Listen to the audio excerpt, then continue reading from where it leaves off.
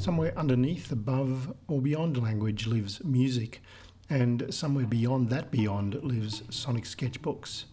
So hello and welcome back to the Sonic Sketchbooks podcast. I'm your host, Gary Warner. In developing this first episode of 2022, I began with a structural approach, chaining together a sequence of 2-minute excerpts lifted from recordings I've made over the past few weeks, including field recordings, microphonic experiments, and my ongoing, sometimes frustrating, sometimes beguiling explorations of modular synthesis. And that initial sequence of excerpts asked for additions, extractions, stretches and folds, stitches and holds to eventually bring this composition out of nothingness to your ears, dear listener.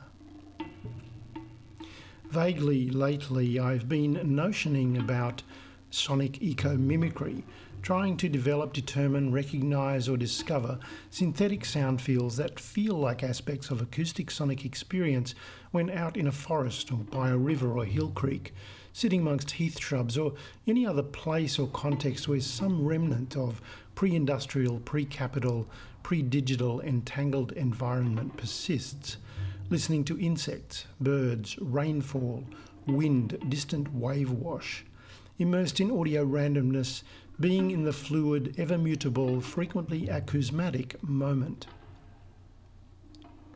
I like to think this is not a romantic or nostalgic pursuit.